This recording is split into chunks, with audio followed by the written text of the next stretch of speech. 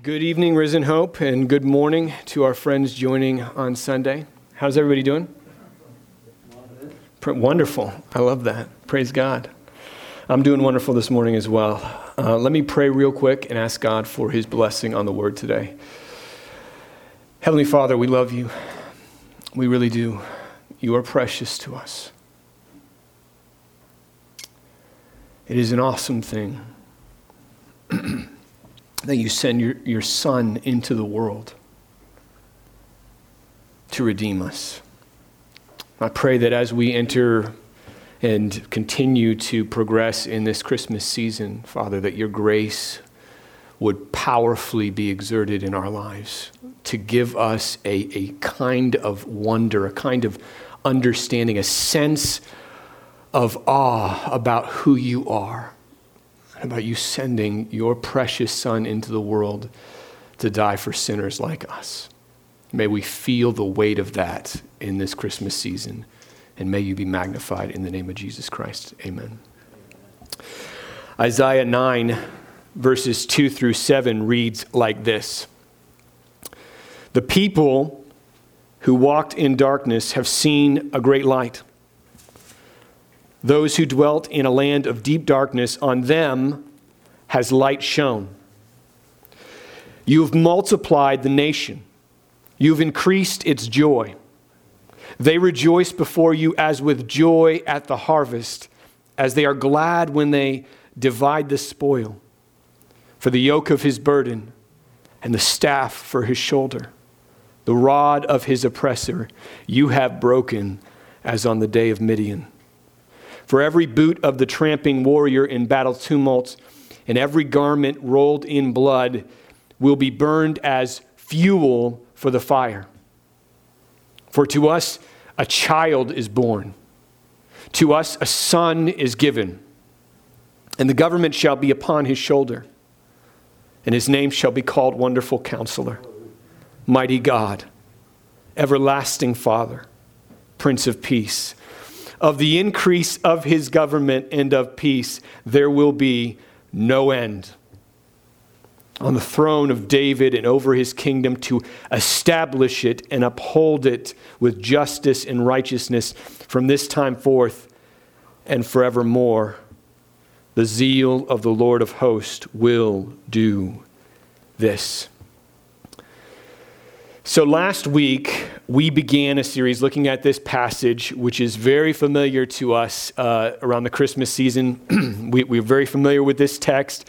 But one of the things we said about it last week was that this text is not mainly about Christmas. This text is about hope and light being spoken into bleak darkness. The promise of this child to be born, this son to be given, is the promise that wasn't given to the people of Israel when everything was going well for them.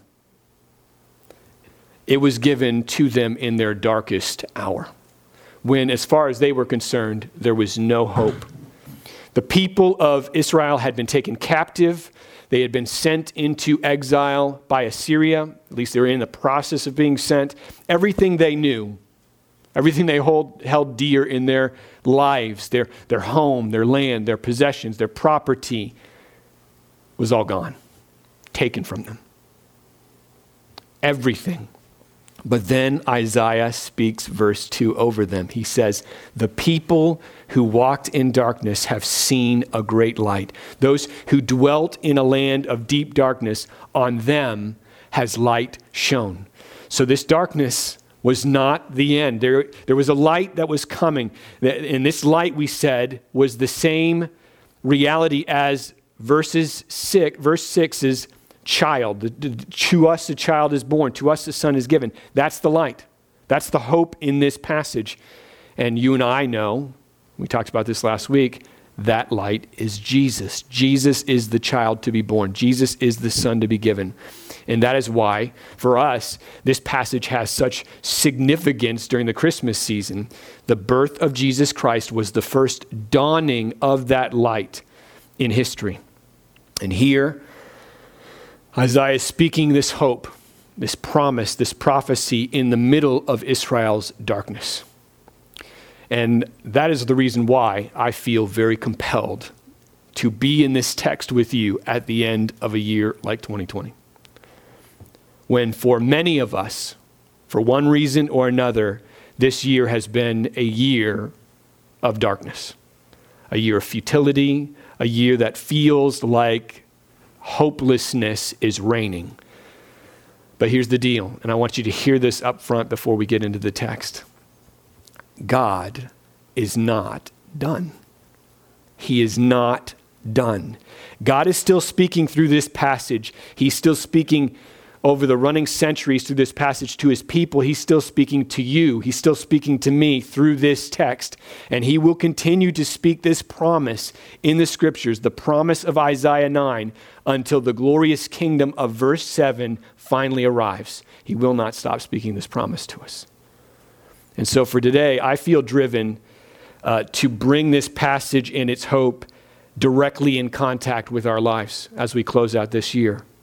And I want to force it into the parts of our lives where light desperately needs to shine.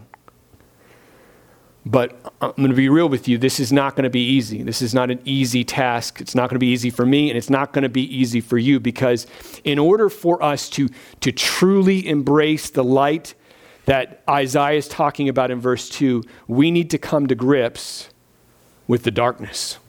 We need to see the darkness for what it really is. We need to find out, why is it that this light had to come? Why did he have to shine?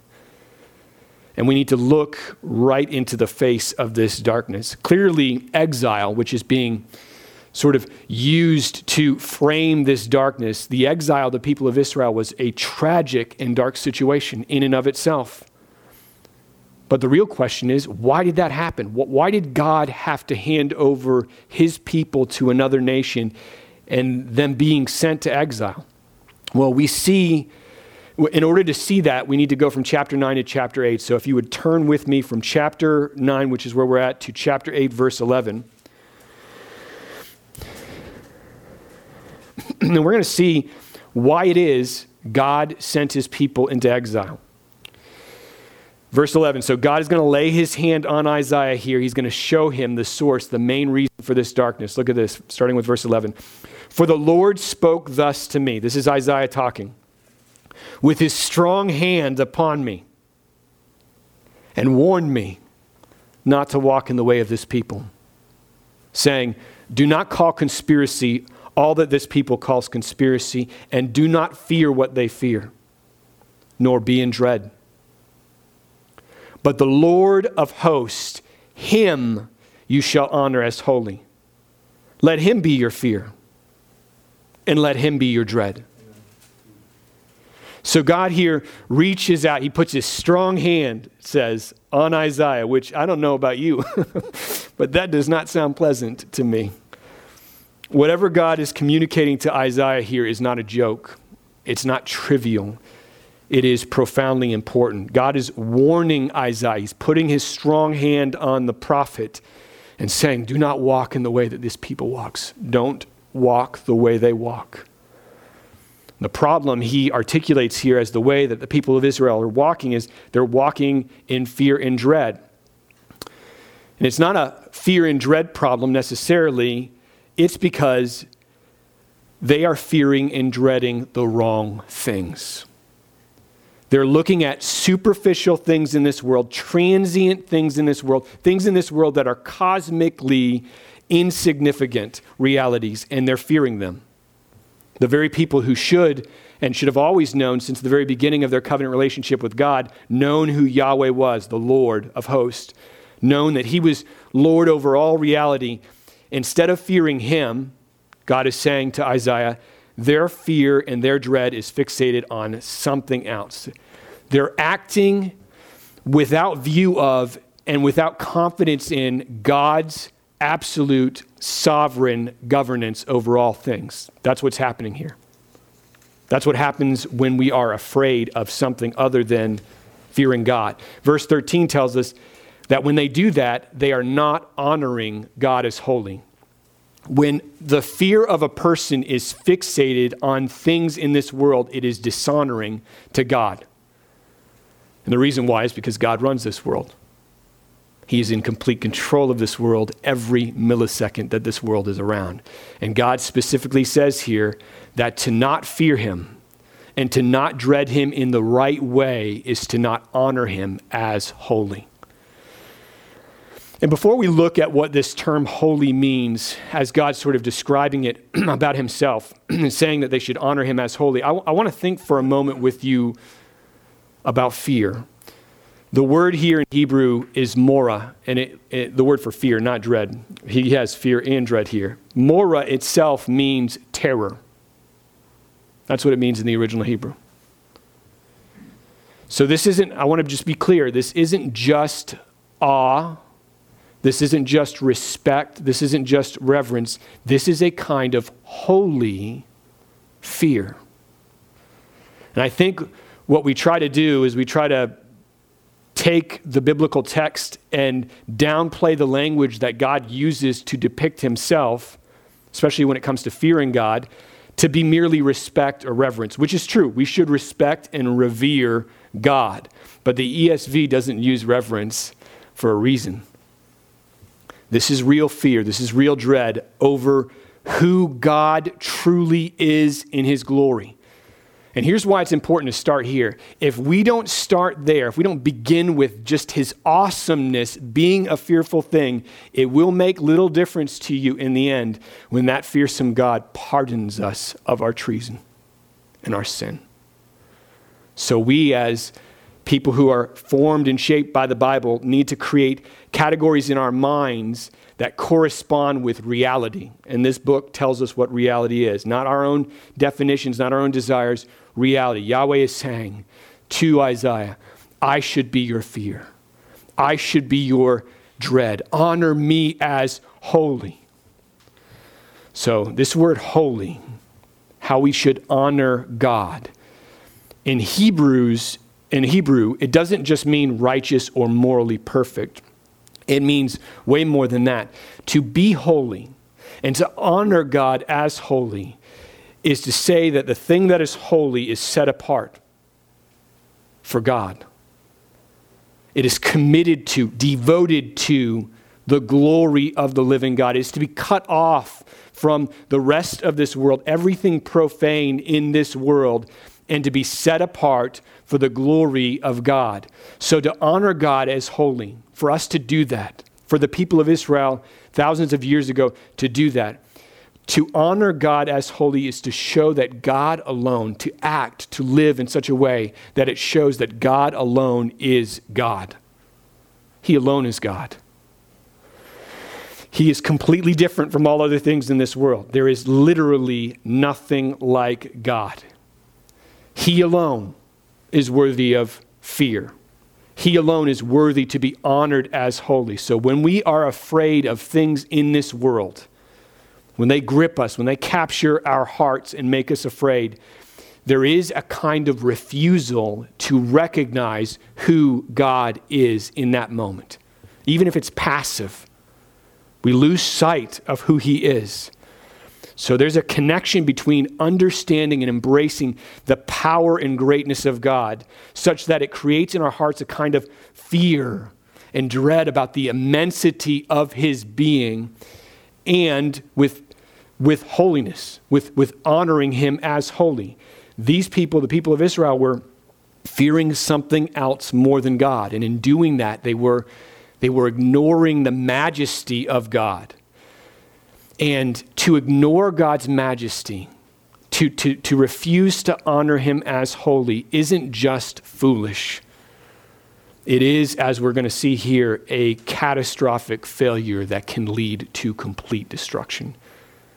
So in the passage that follows this, verse 14, look at this. After commanding Isaiah to honor him as holy and to fear him, God says this in verse 14. He, that is God, will become a sanctuary and a stone of offense and a rock of stumbling to both houses of Israel, a trap and a snare to the inhabitants of Jerusalem. And many shall stumble on it. They shall fall and be broken. They shall be snared and taken. So there are only two paths laid out here before Isaiah and the people of Israel. One of the paths is fearing things in this world. And the other path is fearing the living God. Those are the only two realities, paradigms that are offered here. The second path, fearing God, will make him your sanctuary. He will become your refuge. He will become your protection. But if we fear, like the people of Israel did here, what the world fears, God will become a stone of offense and a rock of stumbling. And then we'll fall over him to our own devastation. He says they shall fall and be broken. They'll be snared and taken into the darkness if they fear what this world fears. Now, Isaiah has just given this word to the people of Israel. This is his prophecy to them about what God is saying to him. And he's trying to show them their great need to turn from fearing things that they have in their lives to fearing God alone and regarding him as holy. He wants them to make that shift. So verse 16 begins with, now that he's heard God say this to him, his response to receiving this message. Look at what Isaiah says in response to what God has just told him about a sanctuary and a stone of offense and a rock of stumbling. He says, bind up the testimony, seal the teaching among my disciples. I will wait for the Lord, who is hiding his face from the house of Jacob. I will hope in him. Behold, this is Isaiah talking, and the children whom the Lord has given me are signs and portents in Israel from the Lord of hosts, who dwells on Mount Zion. So Isaiah is saying to the people, after what he's just heard from God, bind up this testimony. Seal up this teaching among my disciples. Everything that he said about fearing God, about honoring God as holy, he's pleading with them. He's saying, listen to this. Wait for God. Even if it looks like he's hiding his face from us, hope in him alone. Because that is what fearing God looks like. It acknowledges his infinite superiority, his greatness of power, his unparalleled might, and then takes refuge in him. That's who he is. I take refuge in you. To fear God is to say with your life, nothing in this world is my sanctuary but God Almighty. Nothing is. And when that happens to a person, they become a sign. They become a portent. They become a picture of God's greatness. Isaiah says it in verse 18. Those who wait for God are signs and portents from him on high. They show who God really is to this world because they're treating God with the honor and the respect he deserves. They become clear signs in this world to everyone who sees them. That person's trust is in something that's not in this world. But here's the deal. These disciples, these children that Isaiah is talking about, who are signs, who are portents, they live among the people of Israel. They live in a world filled with people who do not fear God. Does that sound familiar? So Isaiah issues them a warning, and I want us to hear this warning very, very carefully. Isaiah says, and when they say to you, this world, inquire of the mediums and the necromancers who chirp and mutter. Should not a people inquire of their God? Should they inquire of the dead on behalf of the living? To the teaching and to the testimony, if they will not speak according to this word, it is because they have no dawn. They will pass through the land, greatly distressed and hungry. And when they are hungry, they will be enraged and will speak contemptuously against their king and their God and turn their faces upward. And they will look to the earth, but behold, distress and darkness, the gloom of anguish. And they will be thrust into thick darkness. So here we have what we started with at the very beginning in Isaiah 9:2. We find the darkness, the bleakness, the hopelessness. The whole prophecy in Isaiah 9 about the Son to be given is an answer to this darkness. It's a response by God to this darkness at the end of chapter 8. Now notice why this is being engaged here. The people of Israel who do not fear God are inquiring of mediums and necromancers. Mediums and necromancers, people who talk to the dead. They're not inquiring of God. They're not going to God as their source of hope. They want to ask of the dead on behalf of the living, and so they refuse to go to God. But instead, they put their trust in something else. They put their hope in something else. And in doing that, they do exactly what God and what Isaiah is telling them not to do. They are rejecting the words of God. They are not sealing his words. They are not going to the testimony. They're not embracing the teaching that God has just given them. They are rejecting it. All because they fear other things over fearing God. To go anywhere other than God, to be your sanctuary, to be your confidence, to get hope, to calm your soul, to do that is to show that there's something broken. You may not know him as he ought to be known. In fact, the way that Isaiah describes it here is, he says, verse 20, you have no dawn. They have think about that for a moment. They have no dawn. That is frightening. They can't see light. Their spiritual state is a state of perpetual night. There is no morning coming for them. They have no dawn.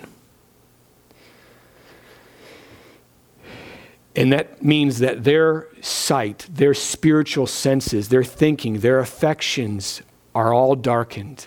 They do not fear God. They do not honor him as holy. And so they go to these mediums and necromancers. They go to the place they think they need to find the solutions, the answers to their problems.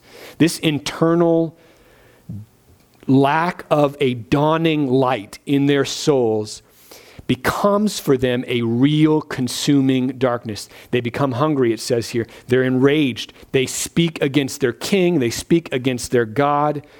And it says here that when they turn back to the earth, as though they're trying to find some kind of relief for the anguish that they're in, they don't find any relief at all.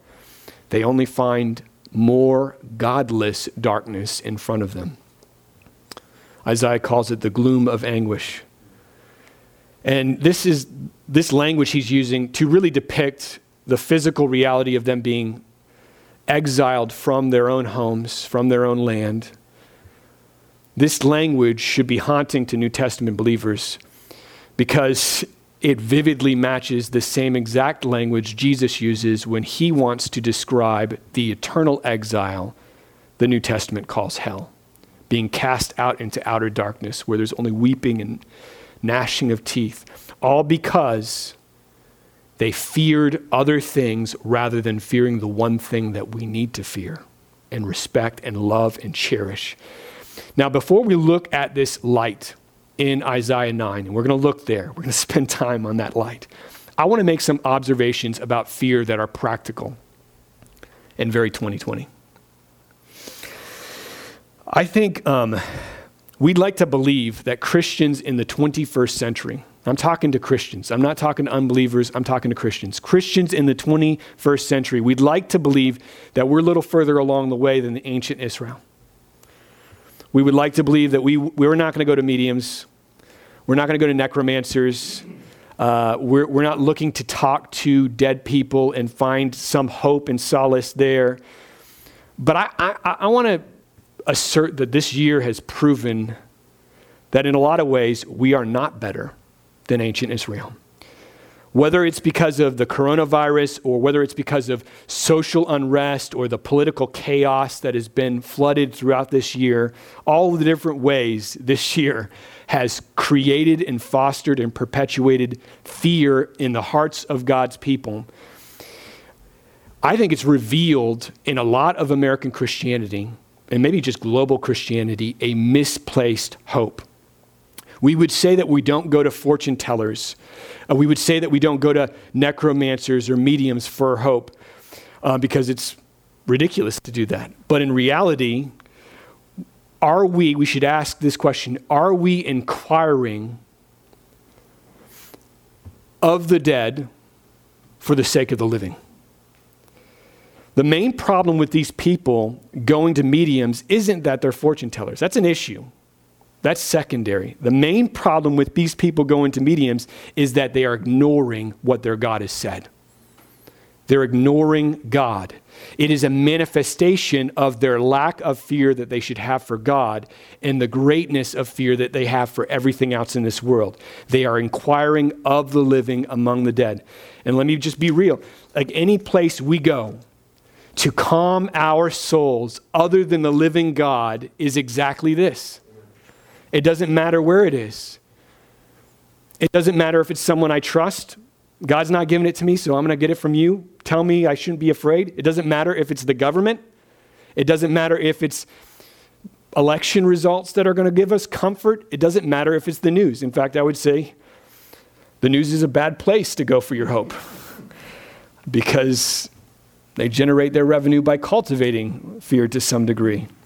If your comfort comes from what anyone says other than the mouth of the living God, you are inquiring of the dead for the sake of the living. God tells us what is what. And God is warning us in this text as we dive into Isaiah 9, do not fear what this people fears. Do not fear what this world fears. Doesn't mean we should be uninformed. Doesn't mean we shouldn't be paying attention to the world around us. Doesn't mean we shouldn't fight to protect our communities or fight to protect our country and the good of well-being of others. Of course we should do that. What is being said here is we do not do that without honoring our God alone as holy. Fearing him first. So many actions, I think, of the American church this year have been based on knee-jerk fear. It doesn't matter what size we are on any issue, to be perfectly honest. If it's rooted in it, if it's being driven by a fear, it's the wrong side to be on it. If we claim to have the God that we claim. There are only two kinds of people in this passage. There's no third person. There are people who fears what this world fears, and there are people who fear God alone. One hopes in God, and one has no dawn. You remember what Jesus said in Matthew 10:28? Matthew 10:28, one of the most shocking things he said, and he said shocking things. This is one of the most. Do not fear those who kill the body, but cannot kill the soul. Rather, Jesus says, fear him who can destroy both soul and body in hell. You hear what he's saying? He's saying, honor God alone as holy. Don't fear anything in this world. That includes anything you can conceive of right now, whether it be the coronavirus or whether it be unrest, whatever might be gripping you right now, this moment. Jesus is saying, don't fear it. Do not fear it.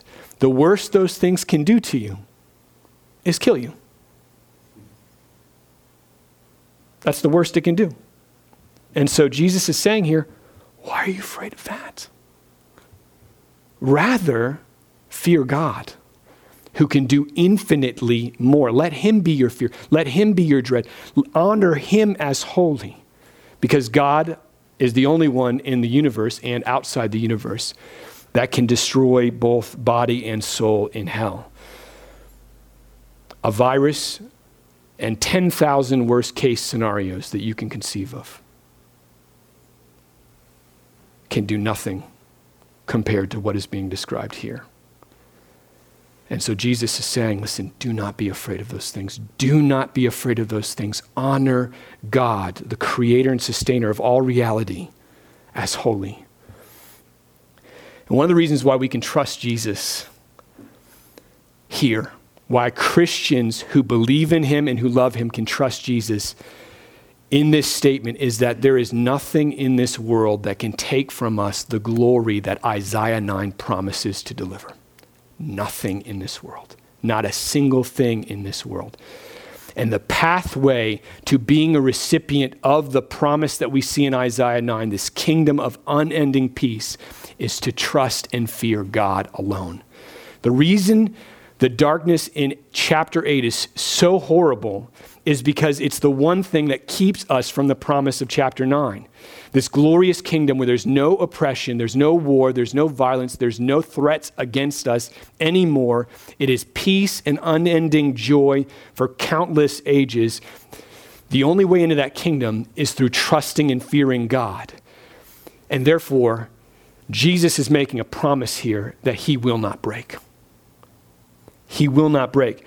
How does God, this is the question that we should ask when we get to a text like this that poses this kind of promise. How does God take people like us and transform people like us from people that are prone to fear things in this world over God to fearing God rightly alone and to honoring him as holy? How does God accomplish that in a world broken like ours? Well, the answer to that question is in Isaiah 9, verse 1 and 2. And that's where we're going to end. In the middle of the darkness of the end of chapter 8, in the middle of the gloom of anguish, this is what is said. Isaiah says, but there will be no gloom. There will be no gloom for her who is in anguish. In the former time, God brought into contempt the land of Zebulun and the land of Naphtali, but in the latter time, God has made glorious the way of the sea, the land beyond the Jordan, Galilee of the nations. The people who walked in darkness have seen a great light. Those who dwelt in a land of deep darkness, on them has light shone. This is hope. This is hope breaking into the middle of fear, breaking into the middle of the darkness, and shining brightly. I want you to hear me. God has not left you in the darkness. No matter where you are, no matter what you're experiencing right now, he has not left you in the darkness. He's come to rescue you from your fear in this world and to fix your hope on him alone. And if you do, I promise you, he will be a sanctuary for you. He will be a refuge for you. Isaiah here in this text is talking about the land of Zebulun and the land of Naphtali, which was beyond the Jordan. These parts of Israel, back when Isaiah was alive, were the first places to go into captivity. They were the first people to be exiled and sent off to Assyria. And God chooses this place to shine the light first.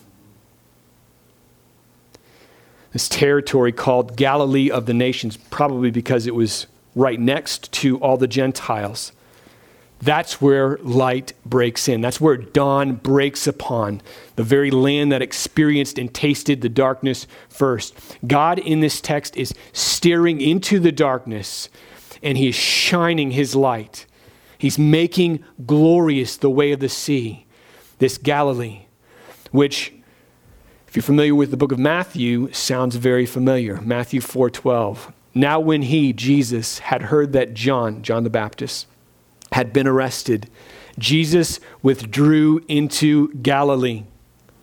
And leaving Nazareth, he went and lived in Capernaum by the sea, in the territory of Zebulun and Naphtali. Why'd you do that, Jesus?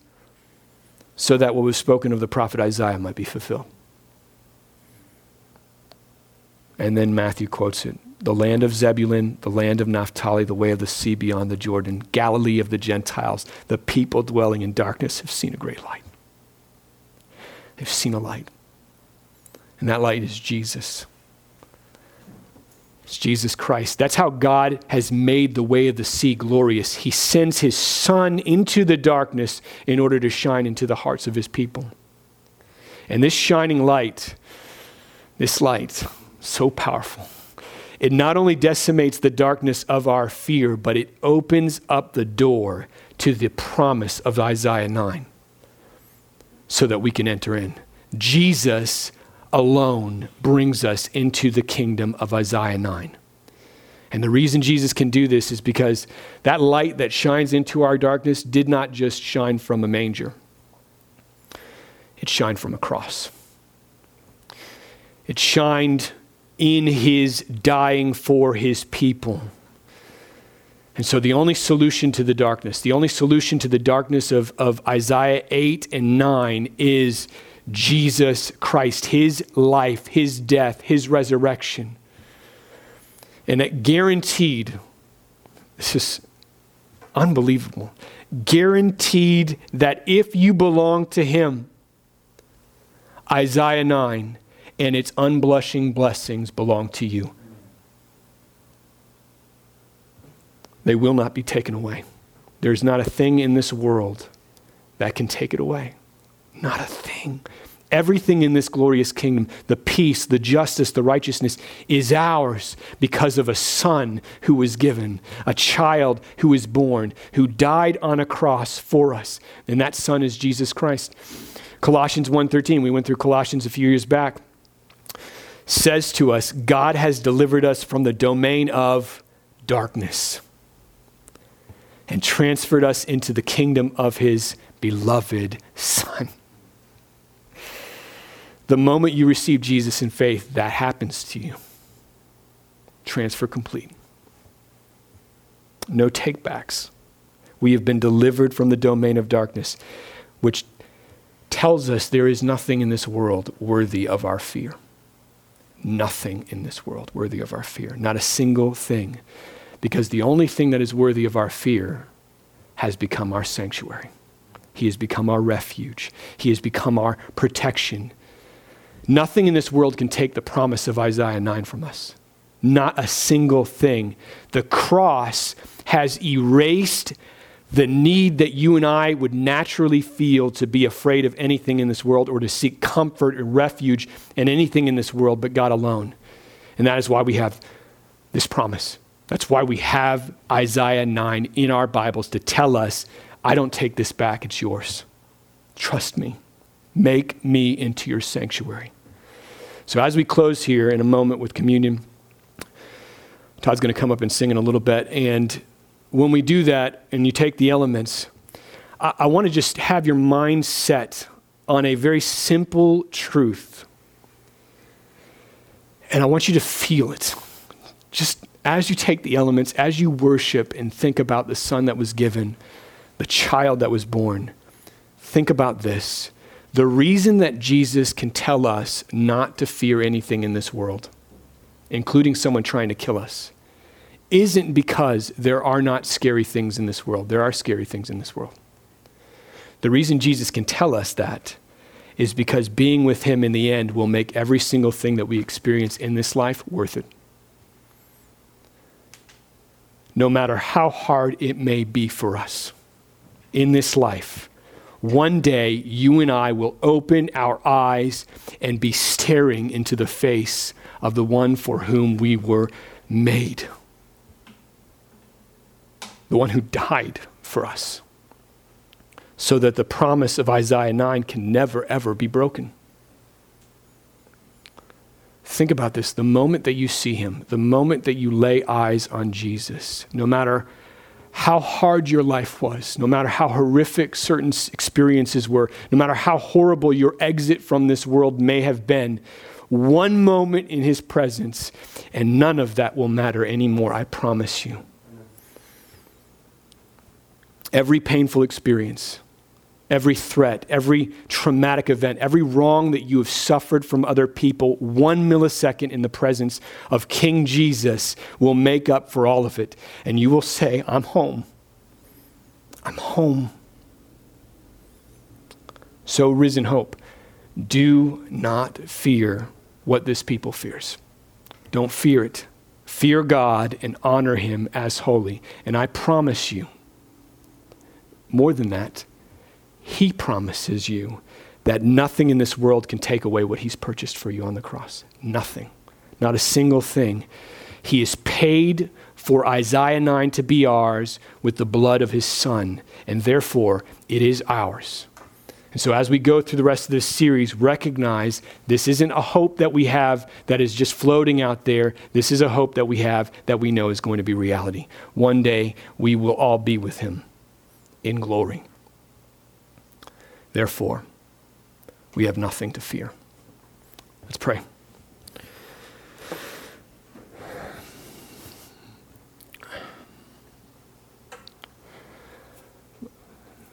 Father, I know I can say that.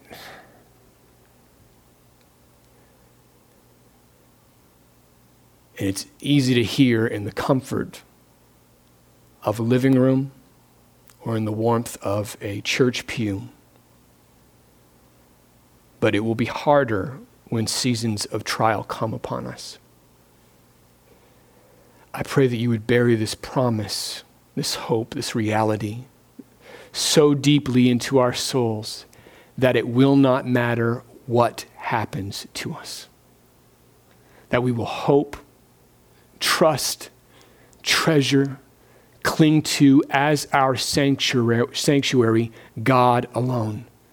We wouldn't put hope in this world or the things of this world, but that we would trust God and honor him alone as holy. Father, I pray that your grace would help us understand in this season, especially as we celebrate the birth of your Son and his entrance into this world, Father, the precious gift that he is. He is not only the way we get into the kingdom of Isaiah 9, he is the focal point of every joy we will have for all eternity. Help us taste some of that in this season, in a year that has been so costly to us. Help us know that we have a treasure in Jesus that is infinitely greater than any cost we could ever endure in this world. We give you all the glory, Father. In the name of Jesus Christ, amen.